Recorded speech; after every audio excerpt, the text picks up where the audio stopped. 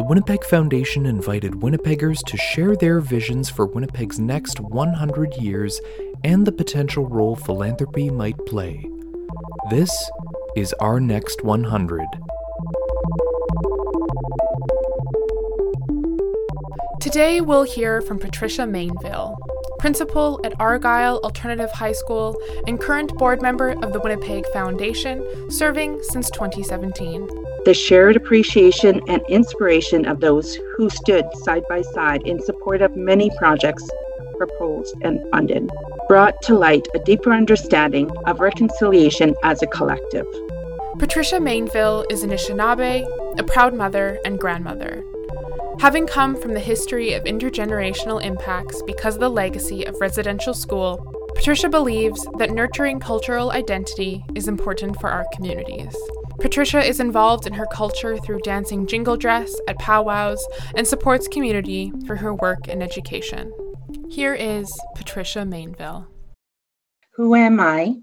Where do I come from? What is my purpose? Where am I going? These questions were raised by the Honorable Murray Sinclair in his work on truth and reconciliation. He noted providing time and space to answer these questions is an important part of reconciliation. While work has begun to facilitate this important endeavor, in 100 years, I hope we are closer to helping all citizens find answers. In 2018, the Winnipeg Foundation announced its intention to fund a granting stream focused on supporting truth and reconciliation. I am chair of the committee struck to oversee the Reconciliation Grants Program. My role as part of the Winnipeg Foundation Board supports ongoing awareness, education, truth, finding, and healing to address the impacts of the residential school legacy and to support reconciliation. This journey has been profound for me personally as I and my descendants are impacted by residential school intergenerationally. Both my parents, 2 siblings, and many members of my extended family attended residential school. The Reconciliation Grants Program was developed following feedback from Winnipeggers, as identified in the Winnipeg Vital Signs 2017. In early 2018, an advisory committee of Indigenous leaders was convened. This included Banyan Gagnon, Rob Genron, Dr. Trish Logan, Rob Riel, and Roxanne Shuttleworth, with additional assistance from Leah Gazan, Steve Greyeyes, and Sharon Prato. As part of the conceptual framework, the Reconciliation Grants Program used the United Nations Declaration on the Rights of Indigenous People as an integral part of reference. The committee established policies and guidelines, reviewed applications, and recommended grant recipients. The process brought together many people who shared their personal experiences and or what they have witnessed in their communities as a result of residential schools. It utilized cultural interventions through the sharing of tobacco and included elders and knowledge keepers who were on hand to support healing and understanding. I have witnessed throughout this process the sharing of personal pain, loss, and trauma, which at times has been difficult. I have also witnessed gentle strength, integrity, and resiliency of those who not only provided the support on this journey, but also provided an opportunity in reconciliation as defined by our cultural knowledge and interventions. In response to the call for grant applications, the community proposed many projects focused on addressing reconciliation through action. Successful projects range from art focusing on healing and education to land-based and hands-on learning that aims to strengthen and reconnect communities to Indigenous identity, culture, and healing. All projects invited different ways to begin to find answers to the Honorable Murray Sinclair's questions. the shared appreciation and inspiration of those who stood side by side in support of many projects proposed and funded, brought to light a deeper understanding of reconciliation as a collective.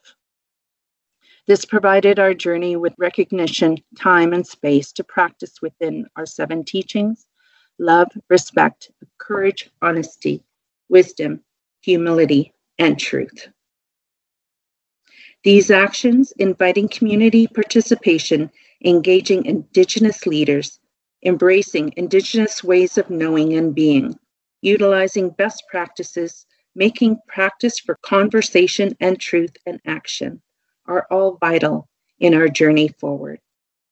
The Winnipeg Foundation acknowledges the generous support that philanthropy by various members of our community plays in truth and reconciliation. The Philanthropic Community's Declaration of Action, which the Winnipeg Foundation signed in 2015, helped set the tone to support this work. Philanthropy has brought the passion and financial capacity to promote awareness, education, and healing within our community. In the next 100 years, I hope we will build on this understanding and strength. My name is Patricia Mainville, and this is my vision for Winnipeg for the next 100 years.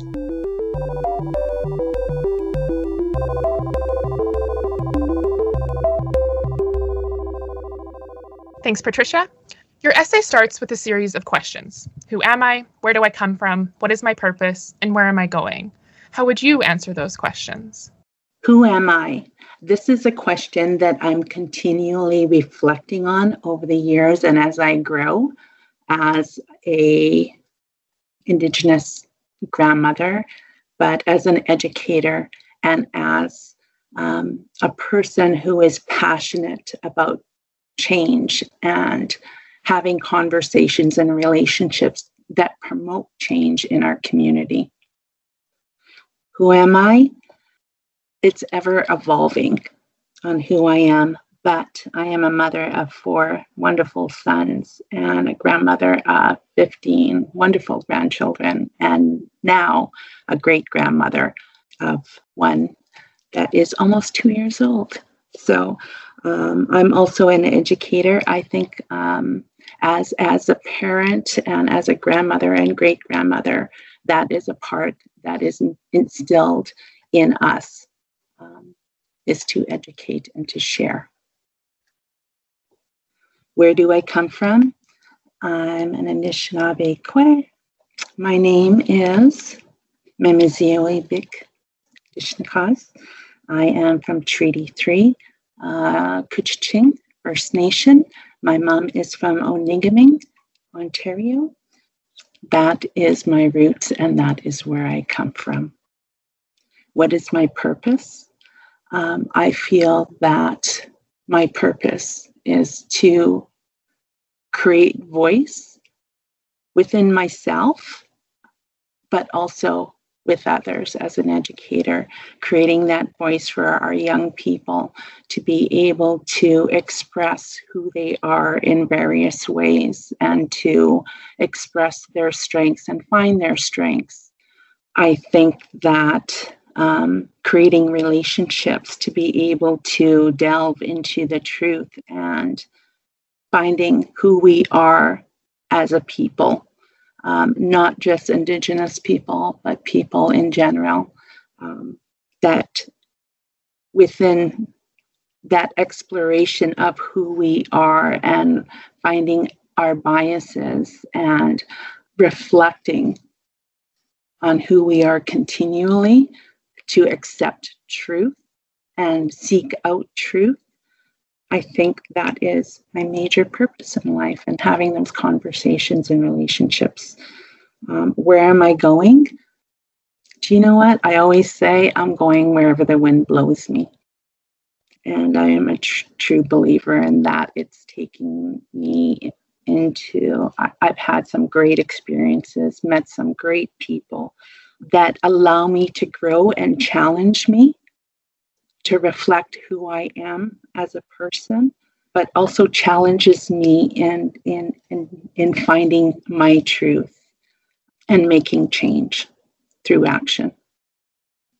So I truly believe, as an educator and as a mother and grandmother, that we need to teach our young children to know where they are. And I've also said this to my students all throughout the years, is that you have to know who you are in order to know where you're going.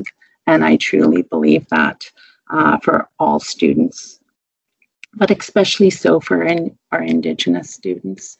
That is the basis of Truth and Reconciliation, is that we explore who we are as Indigenous people and look at our strengths and build upon that.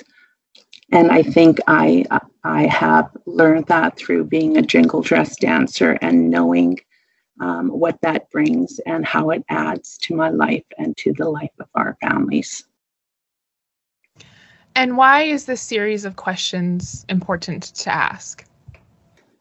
For myself, I can't speak for everyone, but for myself, I think that with those questions, when we're talking about truth, I think truth is where we need to go in order to find or even get to the reconciliation piece. But with our young Indigenous people and with the current situation that's going on in regards to residential schools, is that our young people need to find out their truth and find out where they are going. But with that truth can bring anger. And in order to heal or be on that journey, because you never fully, it's a process and it's an ongoing process. But for our young people to be able to reach out to their traditions, their ceremony, their culture, their language, however they feel comfortable in exploring, I think it certainly centers and creates balance so that we are able to reconcile within ourselves and within our families. I think it has to come within first. That's my belief. How can individuals start and foster truthful conversations? I think that for us to start talking and having those truthful conversations is that we have to create those relationships and those spaces to be able to be open. But I think it's about listening. Sometimes we have that innate feeling of wanting to fix, right? Or feeling guilty, or feeling that defensiveness. And that's not what getting to the truth is about. It's about creating those relationships and those open, safe spaces to be able to have those conversations. And sometimes it's just listening. It just takes that listening piece. Eventually, we'll get to that place where we can have that action to make change. But I think for everyone, that truth also, you have to do that inner work also to find your own truth, right? To be open to listening to others' truth. It's my belief that we need to be open and create those relationships in those spaces to be able to have those conversations. Thank you, Patricia, for sharing your vision with us today. Thank you.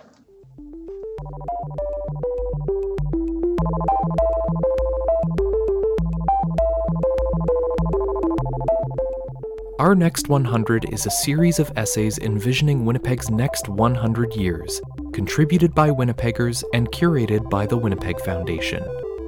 If you would like to read more essays from Our Next 100 or listen to this episode again as a podcast, please visit wpgfdn.org/next100. Thanks for listening.